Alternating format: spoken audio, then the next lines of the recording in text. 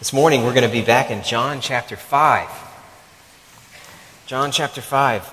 We left off in chapter 5 last week, right in the middle of one of Jesus' longest discussions that John records for us. One of the most extended times of teaching or talking where we get Jesus. And what we said last week is, this is one of the primary examples that we have of what Jesus said that ended up getting Jesus killed. The things that he said to the people he spoke to got him killed. We want to understand why. What is it about Jesus that makes him such a polarizing figure? What we said was, you can't read what Jesus is saying here. You can't read what Jesus is saying here and not come away convinced either that Jesus was crazy and even dangerous, or convinced that he is the Lord who made you, who has a right to everything that you have, a Lord to whom you must submit with all that you are. One or the other. The context for this text is a controversy that Jesus was having with some religious leaders of his day over what can be done on the Sabbath. Jesus has healed somebody. It's on the Sabbath. It was their holy day. It was a day that they set aside to do nothing. As a way of even establishing who they were as a people. We are not like other peoples because we practice the Sabbath. No one is bigger than that. You don't get to change that rule. And Jesus did. He did something that violated their standards. So they come at him. Who do you think you are? Jesus' words don't comfort them. They do not assure them. Jesus' words are essentially a claim to be the God who made the Sabbath and who is working this day and every day. Last week what we looked at, what we unpacked together was this fundamental claim Jesus makes, to be the God of creation. This week, we unpack the second part of what he said to those he spoke with that day. And in this second part, he tries to offer them evidence for his claims. So he's claimed to be God, they get that, they don't like it. He offers them reasons they should believe.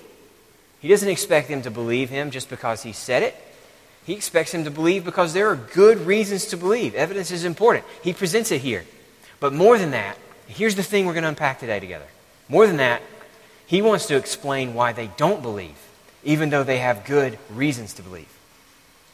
Even though they have seen and heard enough to accept this word about who Jesus is, they don't. And Jesus wants to explain why. So for us, what we're doing today is we're trying to read this passage as a warning against unbelief.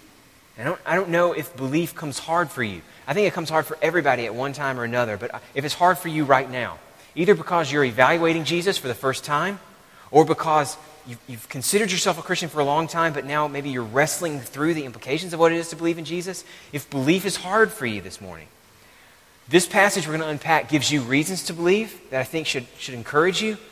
But it also warns you to be critical of something in yourself that might be holding you back from full confidence in what Jesus has said. What we want to understand is why you can't believe if you can't believe in Jesus. And then from that, we want to understand positively how you can believe in him, what it would take for you to believe in him. That's where his words point us this morning. I want to start by reading the passage, though. Let's get his words out there. Let's hear them as they were, and then we'll unpack them together. Now I'm going to ask you, if you would, to stand with me, please, in honor of God's word while I read from John chapter 5. I'm going to read verses 30 to 47 this morning.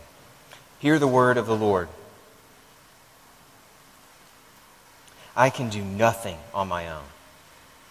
As I hear, I judge, and my judgment is just, because I seek not my own will, but the will of him who sent me. If I alone bear witness about myself, my testimony is not deemed true. There is another who bears witness about me, and I know that the testimony he bears about me is true. You sent to John, and he's borne witness to the truth. Not that the testimony I received is from man, but I say these things so that you might be saved. He was a burning and shining lamp, and you were willing to rejoice for a while in his light. But the testimony that I have is greater than that of John. For the works that the Father has given me to accomplish, the very works that I'm doing, bear witness about me that the Father has sent me. And the Father who sent me has himself borne witness about me. His voice you've never heard, his form you've never seen, and you do not have his word abiding in you, for you do not believe the one whom he has sent. You search the Scriptures because you think that in them you have eternal life, and it is they that bear witness about me. Yet you refuse to come to me, that you may have life. I do not receive glory from people, but I know that you do not have the love of God within you. I have come in my Father's name, and you did not receive me. If another comes in his own name, you'll receive him. How can you believe when you receive glory from one another and do not seek the glory that comes from the only God? Do not think that I will accuse you to the Father. There is one who accuses you, Moses, on whom you have set your hope. For if you believed Moses, you would believe me, for he wrote of me. But if you do not believe his writings, how will you believe my words? This is the word of the Lord. You can be seated. I think the main burden of this passage is to explain to us why you can't believe in Jesus. Why you can't believe in Jesus. We want to come away with a clear sense of what might be going on in us, in our hearts, when we struggle to believe in him. One of the most important things we've noticed so far in John, this was back in chapter 3, and it comes back up again here in this passage, is that you believe what you want to believe. You believe what you want to believe. I think we tend to think about ourselves as sort of blank slates, right? Who receive evidence of something, and we kind of weigh that evidence, we evaluate it, and we make a decision based on it. Jesus gives us, I think, a more balanced view of what it is like to know something. Jesus is giving his hearers evidence for the claims he's made about being the Son of the Father, who is one with the Father, who is himself God. He's given them evidence. And Jesus says, there at the beginning, we just read this, that if he alone bears witness about himself, well, then his testimony may not be true. Don't believe me just because I said it's true. Let me tell you reasons you should believe in me. What he's claiming is what we kind of all know, I think intuitively, is that we want confirmation for something. Anybody can say he's anybody. I want to know why I should believe what you say is true. And Jesus goes there. He's happy to provide it. In fact, where he goes in these next few verses is to 3 categories of evidence that most of us would look to believe anything. 3 main categories of evidence that all of us appeal to, not just for knowledge about Jesus, but we look to for knowledge about just about anything. The first category is what other humans that we trust say to us. Testimony from other people. You know, if somebody tells you that a restaurant is really good and you have enjoyed their recommendations before, you can trust their testimony is true. They've proven to be, in the way that John the Baptist was here, a sort of burning lamp that you rejoice in their light, right? When they shine light onto a new restaurant and you go and it's good, it is what they claim, you trust them going forward. That's the first thing Jesus points to. You had John. He was great. John the Baptist was a guy who you liked. The Jews sent to him earlier in what we've read to find out who he was, and they were pretty happy with his answer. He wasn't trying to be too big for his britches. He said, I'm not the Christ. I'm not the Christ. I'm just telling you. I'm just preparing the way. Don't look at me. They liked that. They liked the guy who was serious about his faith. Jesus is saying, that guy that you like, he was pointing to me. So you can believe based on his testimony. It's a human testimony. That's one kind. But then Jesus says, that's not enough. I don't just claim that men speak about me. There's another who speaks about me. There's another. The next thing is the works that Jesus is doing. Works that are ultimately from his Father, he says. The last passage we looked at last week, he's talking about how he doesn't do anything by himself. What he does is what the Father tells him to do. In a sense, what he does is what the Father does. So you look at what he does to see God. If God wants to confirm that Jesus is who he claims to be, God gives him works to do that will prove it to you. So here are the category of evidence, not just testimony from another human, but what you might call things that you can see, or empirical evidence, what you can weigh that's observable, right? Jesus says, don't just believe because John told you. Look, what do you see? Look at these works. Who could do these things that I'm doing unless the Father sent him? Think about the signs that we've already considered earlier in John. The things like the words that he's spoken about the temple, or like the fact that a paralytic, someone paralyzed for 38 years, Jesus speaks to him and he's healed on the spot. Who does that? Right? That speaks to him.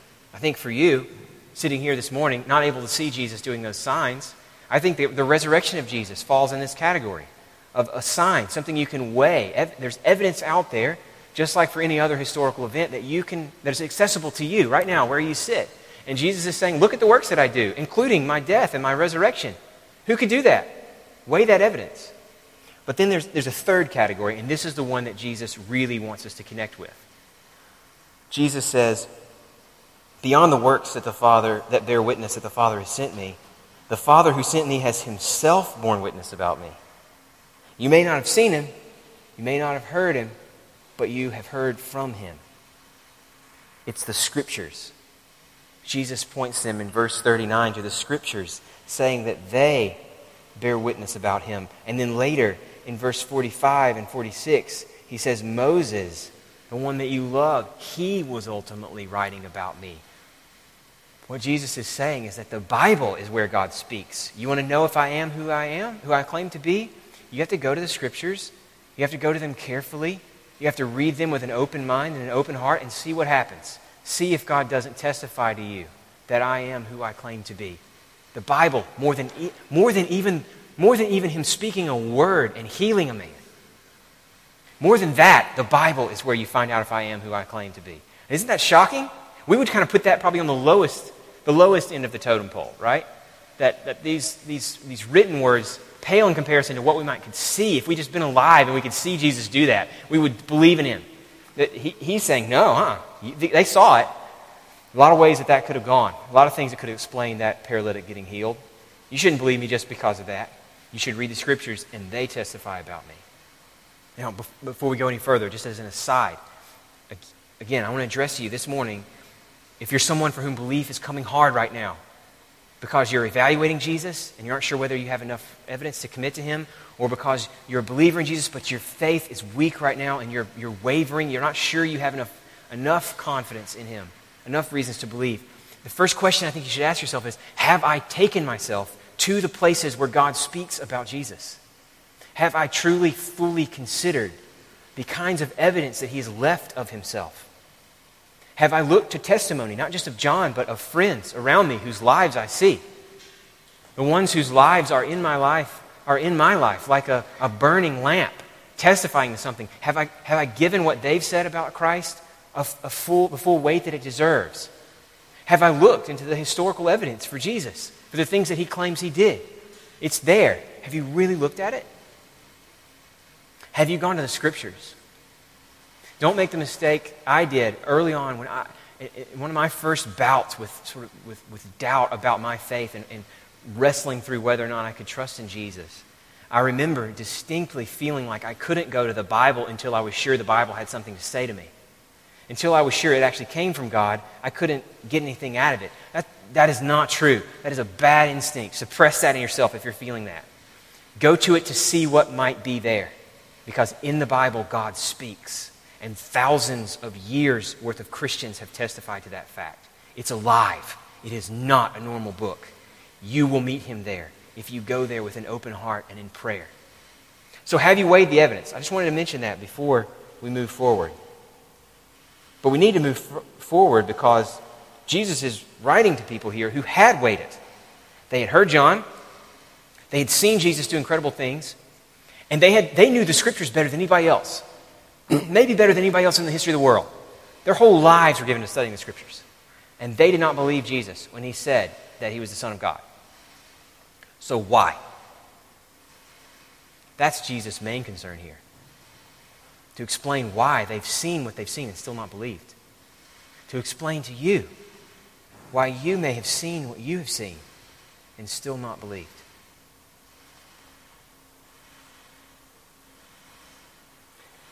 Why did they miss the point, and why might you miss the point? Not necessarily for laziness or for apathy. That was not their That was not their sin. Why they missed the point, why you may miss the point, according to Jesus, is rooted in love. It's rooted in love. It's rooted in the fact, verse 40 says, that they refused to come to him. They'd seen all this evidence, and they did not want to come to Jesus. The problem was in the affections of their heart and what their heart wanted and did not want. Now, we talked about this earlier, a few weeks back. We talked about the fact that this passage, and I think human experience, tell us that we aren't just minds that think about things and then make wise decisions about them. But we know things through not just the mind, but our bodies, through our affections, through our experiences that color how things look to us, through what our culture that we're a part of loves. All of this aims our affections, and our affections affect how we know what we know. They affect what we think is true, what seems plausible to us. I've been reading this book slowly, a really good book called The Righteous Mind by a guy who's kind of a sociologist, kind of a philosopher, but writing for a popular audience. And the book is trying to explain how good people could be so divided from each other on things like religion and politics. Because if our minds were just sort of detached, thinking things that weigh evidence and then make decisions, then you would think we could all come to some sort of agreement. You know, if we're good people and we're just sort of cool thinkers, then we ought to be able to read the same stuff and then decide, yeah, that's a great way to handle the healthcare problems in our country. Let's all just find consensus and do that thing. But that isn't the way it works, right? We come to deeply held, passionate views that are opposite from each other. Why is that? And one of his insights, one of the things that's helpful about the book is he kind of gives you a sense of how different people through history have thought about how we come to know things, how we come to believe the things that we believe, and how some of the earliest writers who have influenced us in the way we think about ourselves, the early Greek writers, they tended to think about the minds as things that were in control of your passions. So I think the image he uses is of like a chariot. So your mind and your reason is the chariot driver and the passions are the horses. And they're wild, but you can control them, right? You have to control them. They're dangerous. But the mind has that power. Where I think what other philosophers and what I think human experience bears out and what Jesus is claiming here is that it's kind of the other way around as often as not. That your mind is in service to the things you want to believe. The things you already love, the heart goes and finds reasons to go along with what it loves. They didn't come to Jesus because they weren't just objective, neutral, blank slates weighing the evidence. They wanted something. And Jesus did not fit what they wanted. They refused to believe in him. That's what Jesus says. So what was it that they were wanting that was inconsistent with Jesus? That when they heard him, they rejected him. What do they want? What might we want if we're struggling to believe in Jesus? That's the main thing Jesus is trying to expose in this text. It's in verses 41 to 44. This is his main point. Jesus says, I don't receive glory from people, but you do not have the love of God within you. In other words, you don't love God. I have come in my Father's name. If you loved God, you would love that about me. But you don't receive me. You would get it if somebody else came in his own name. You understand the guy trying to rally an army behind himself. That would sound like you. That would be familiar. But a guy who comes just trying to reflect the Father, because you don't love the Father, you're not going to want that guy. How can you believe, he says, when you receive, and this is the key, verse 44, highlight this one. How can you believe when you receive glory from one another and do not seek the glory that comes from the only God? How can you believe when what you want is the praise and respect of other people around you more than you want the praise and the respect of God?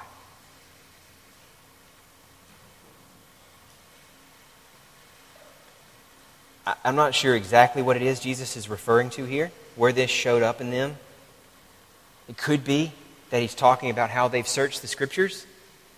He talked about they've given their life to it. They search the Scriptures all the time thinking there's life there. Maybe they think The reason the Scriptures are valuable is that it gives them some sort of special leg up on those who don't know the Scriptures. That by their knowledge of it, by their sort of integral understanding of its details, by their rigorously held positions that they can defend, they're set apart from everybody else. Maybe that's what they think. Rather than seeing what the Scriptures are there to expose, rather than seeing Jesus. Have you known folks like that who love to show what they know about the Bible? Have you been that person? Maybe it was their law keeping.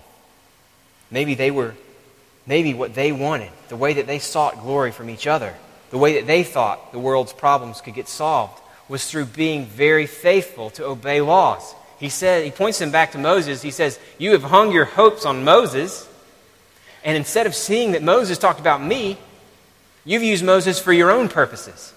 Maybe, because Moses gave all these regulations, maybe they were following the regulations, hoping that people would see how good they were at obeying Moses' laws and would praise them. But I think Jesus' main focus so far through John has been their craving for signs. They have always wanted Jesus to do things that show himself to be powerful. And Jesus said earlier in the chapter just before this one that you won't believe anything unless you see signs. And what we've been unpacking about that idea is that what they want is to be on the ground floor of something awesome. They want to be with him in power. They want a place in the administration of this new world that they hope he's come to bring.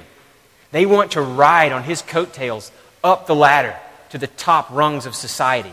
They're hoping he is going to clean house from the Romans, install his own kingdom, and that they would be at his right hand. That's why they wanted signs.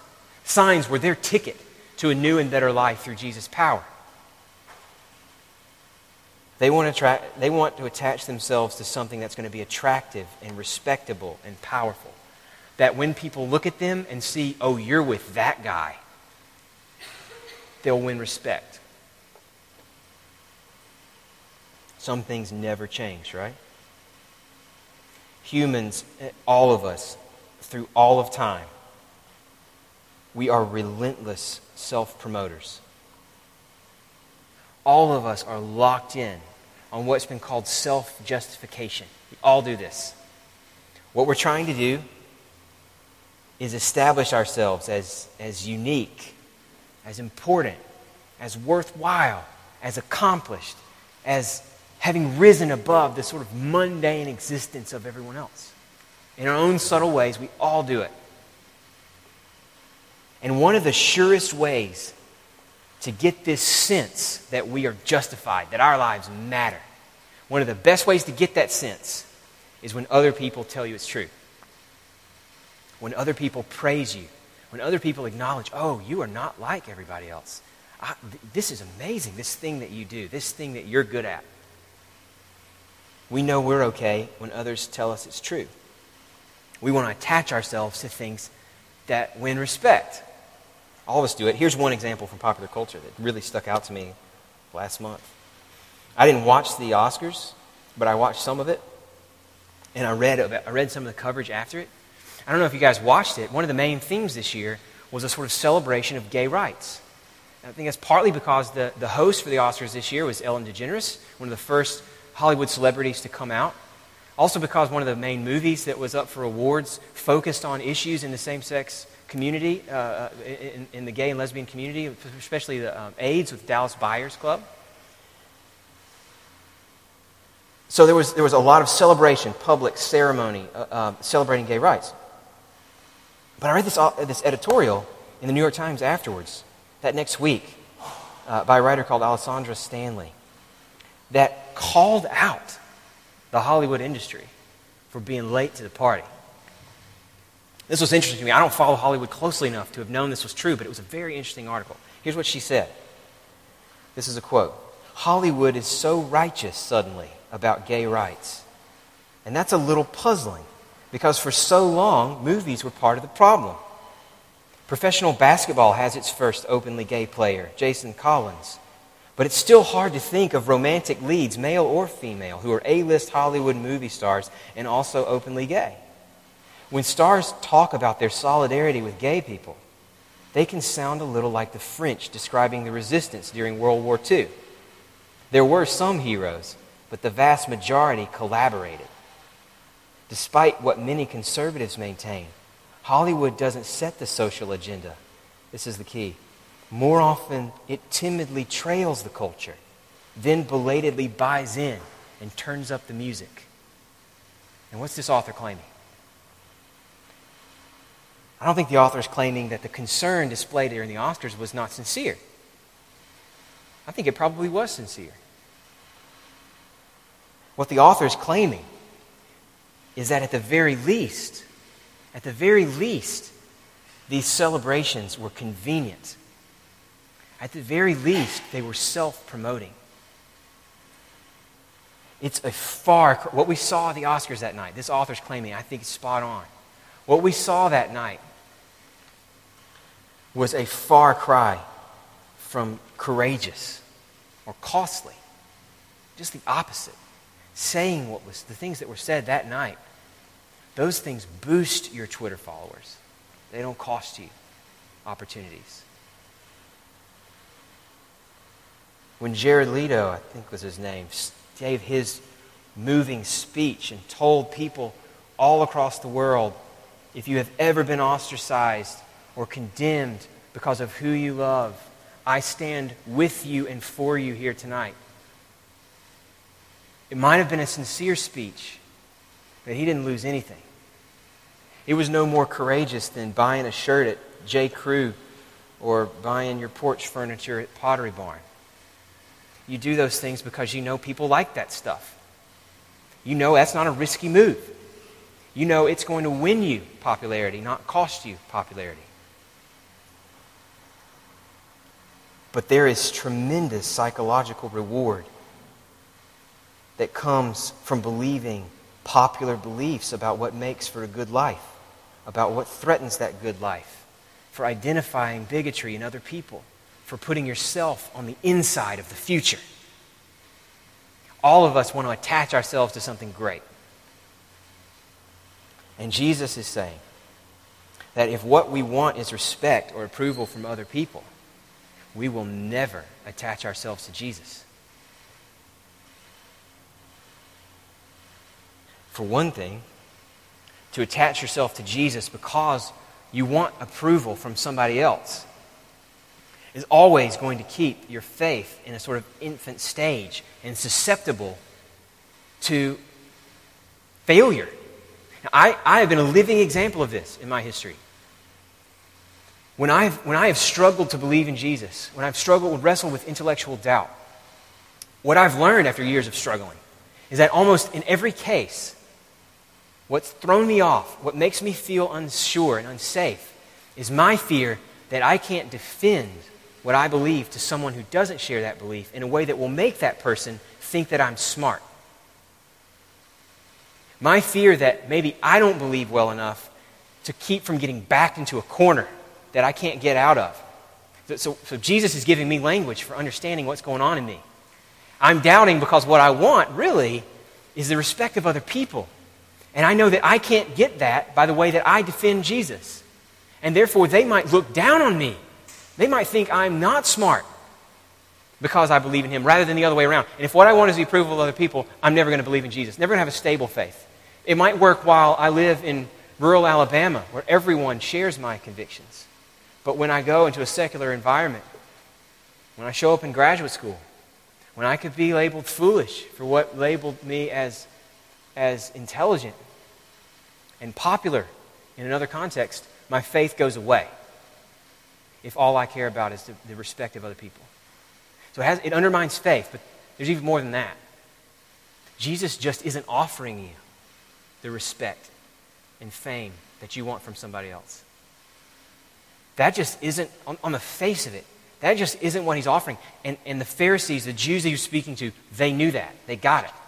What they wanted was signs that could encourage them that if they throw in with Jesus, if they stake themselves there, then what they'll find at the end of their life is that they are insiders to a new world.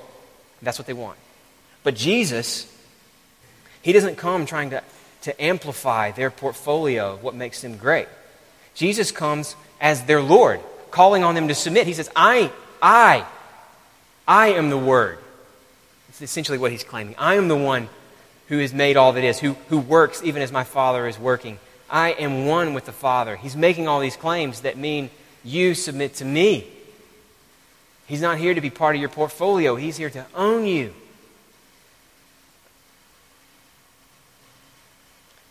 Later on, chapter 15, Jesus shows no concern for approval of other people. And he promises in John chapter 15 that all those who follow me, they're going to get what I got and worse. You're not going to be celebrated. You're going to be killed if you follow Jesus.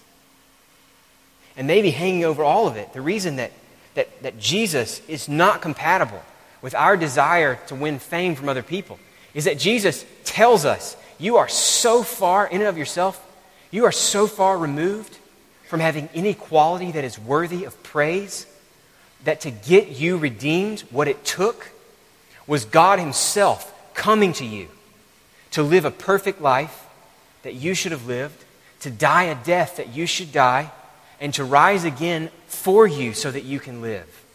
You are so far gone that what you need is not some teaching that's going to help you take control of your life.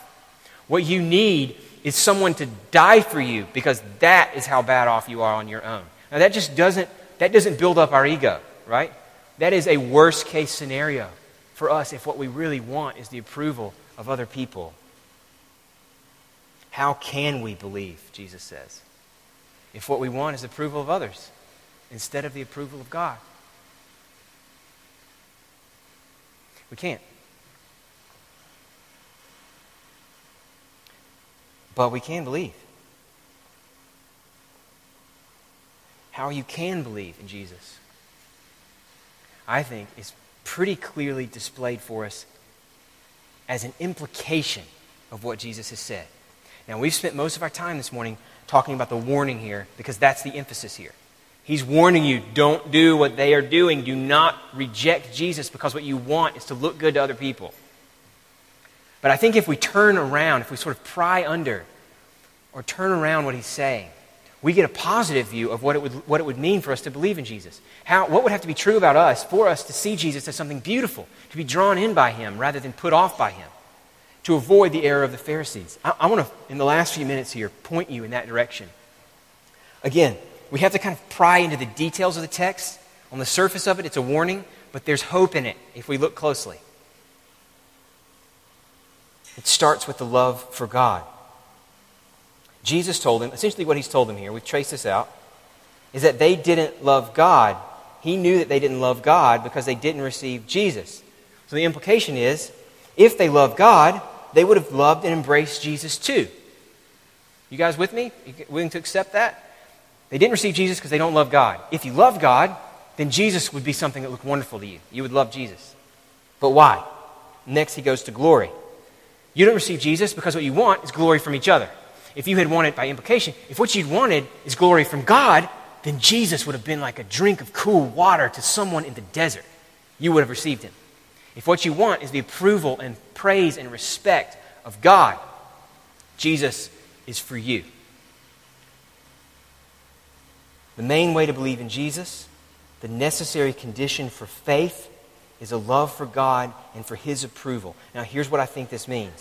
Remember that Jesus says here, in this text, what Jesus says is that all the Scriptures, they're all about me. You want to see me, you got to look to the Scriptures, even Moses. I want to give you one example that will help us understand and connect with this point. If you're going to receive Jesus, what's got to be true about you is you got to love what God thinks about you more than you love what other people think about you. You have got to love His approval of you more than you love others' approval of you. Okay, with me so far? Now we're unpacking why that's the case. Jesus says the Scriptures are what prepare you to see that. So how? Where? Let me give you one example. The man after God's own heart, David.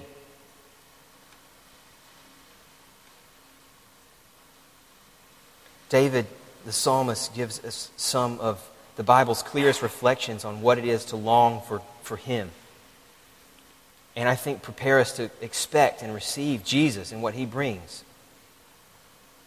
And David's concern, one of his concerns, is that he be one with God. Think about the psalmist saying things like, my soul yearns for you, like a deer yearns for the water. Why? Why is he missing what what he wants so badly. I want to point you to Psalm 24 and Psalm 51, two of David's Psalms. In Psalm 24, David says, what does it take to get into your presence? I'm summarizing here. What does it take to get in your presence? I know that's where I'll be satisfied. That's what I long for, to be with the God who made me for himself. But how can I be in his presence? Well, what it takes are clean hands and a pure heart. That's what it takes. What it takes is to be one who doesn't lift up their soul to something false, or someone who doesn't swear deceitfully. It is this person who is pure and clean, in whom God's soul delights. It is this person that will receive blessing. The same man who wrote Psalm 51. Psalm 51 he wrote after he had just sinned in a terrible, terrible, irreversible way. He wrote it after he had committed adultery with another man's wife, then had that man killed to cover his tracks. And he gets what my soul needs above all is the presence of God. What the presence and what the pleasure of God with me demands is clean hands and a pure heart. I am unclean. Psalm 51 is his confession of all that he's done. And so he's crying out to God and he's saying, purify me, wash me, and I will be clean. Don't take your spirit away from me. Do not turn from me. Be pleased in me. How is it possible? You're going to have to do it. He knows what it takes to get in God's presence. He knows that he has not given what it takes. David's soul is ready for a Savior. Now what we see in David, is that it is right to yearn to please God, to love what God loves. And it's right to see yourself as unclean, as one who cannot clean themselves. You cannot earn the approval from God that you were made to enjoy. So how can we be clean? How can we be pleasing to him? When this is what you want, friends, this is it. When this is what you want, the approval and acceptance of the God that you were made to please, when that is what you want above all, and when you crave it because you know you haven't done it and you can't, then when you hear about Jesus, your soul melts into love for him. Because when this is what you want and you hear him describing the sign that he gave at the wedding of Cana, John chapter 2, that he came filling up jars that had been for purification with the wine of a wedding feast. You know what Jesus is promising you is that through his blood, he will make you clean and pure, the delight of your bridegroom's eye. He will make you ready. When you see him promising in his sign in the temple that he will now be the place, through him you will be able to meet with the God who made you. He is promising you, in me, God is pleased with you and he loves to receive you. And when he gets to the night before his death, when he prays for his children, the night before he gives his life for them, this is what he prays. In John chapter 17, he prays, the glory, the acclaim, the praise, the approval that you have given me, I have given to them, that they may be one, even as we are one. I in them and you in me, that they may become perfectly one, so that the world may know that you sent me and loved them, even as you loved me. Do you get what that promise is? Jesus has earned the approval, the pleasure of God that you were made to enjoy. And now he gives it to you as a gift. So when God looks at you, he is pleased with you because he is pleased with his Son. And you are one with him. That promise is true, friends. Believe it. And here's what this means. It means that your desire to please, the craving you have for approval, that's not wrong. That's not off base. It's just misdirected. The problem is that you have settled on the approval of other people, which is incomplete, which is shifting, which you can lose at any time. And that leaves you crushed by failure. It leaves you proud when you think you've won it, but always leaves you insecure. Always. That desire for approval is misdirected, not wrong. You were made to seek the approval of the God who made you. And one of my favorite passages in all of Christian literature that point to the beauty of this truth, that this is what we were made for, it isn't wrong to want to please, and this is what Jesus gives us, comes from a sermon by C.S. Lewis called The Weight of Glory. I want to set it up, read it, and close there. In The Weight of Glory, he begins with a personal confession of just how he struggled to see glory as a good thing. Like when he reads about glory and the fact that we're going to get glory in the New Testament, it just doesn't do anything for him. It's such a churchy word. I just don't understand what it would be like to receive glory. That's where he starts. And the closest thing he could come to what it would mean to receive glory is that it would mean to be famous, to receive praise. And he said, that's wrong. We're not supposed to want that. Isn't that inconsistent with humility, Lewis says? But then he realized that Jesus tells us to believe. You got to have the faith of a child. And what's true of children? What's true of children? Lewis says he realized that, I'm quoting now, what I had mistaken for humility had all these years prevented me from understanding what is in fact the humblest, the most childlike, the most creaturely of pleasures. Nay, the specific pleasure of the inferior. The pleasure of a beast before men, of a dog that wants to please its owner. The pleasure of a child before its father. A pupil before its teacher. A creature before its creator. Now he's not forgetting here how quickly this desire can turn to deadly poison, what he calls the poison of self-admiration. But, and this is where I want to close. I want to read this to you and close. He continues, I thought I could detect a moment, a very, very short moment, before this happened, before the desire to please turns to self-admiration. A short moment during which the satisfaction of having pleased those whom I rightly loved and rightly feared was pure. And that is enough to raise our thoughts to what may happen when the redeemed soul, beyond all hope and nearly beyond belief, learns at last that she has pleased Him whom she was created to please. There will be no room for vanity then. She will be free from the miserable illusion that it is her doing. With no taint of what we should now call self-approval, she will most innocently rejoice in the thing that God has made her to be.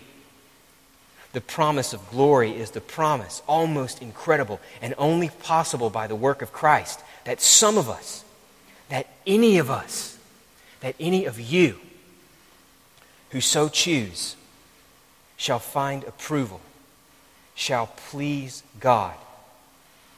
To please God, to be a real ingredient in the divine happiness, to be loved by God, not merely pitied, but delighted in, as an artist delights in his work or a father in his son.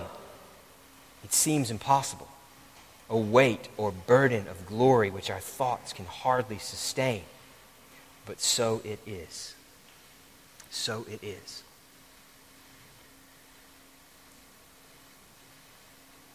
Father, we don't deserve your approval,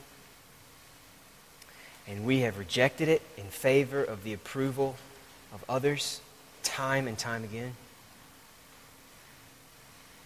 But we know there is nothing in our experience that has satisfied us. And we know, we trust your word tells us that the reason is that we weren't made to be satisfied by anything else. We want to be pleasing to you. We want hearts that want to be pleasing to you. So shape us by your Spirit. We pray in Jesus' name. Amen.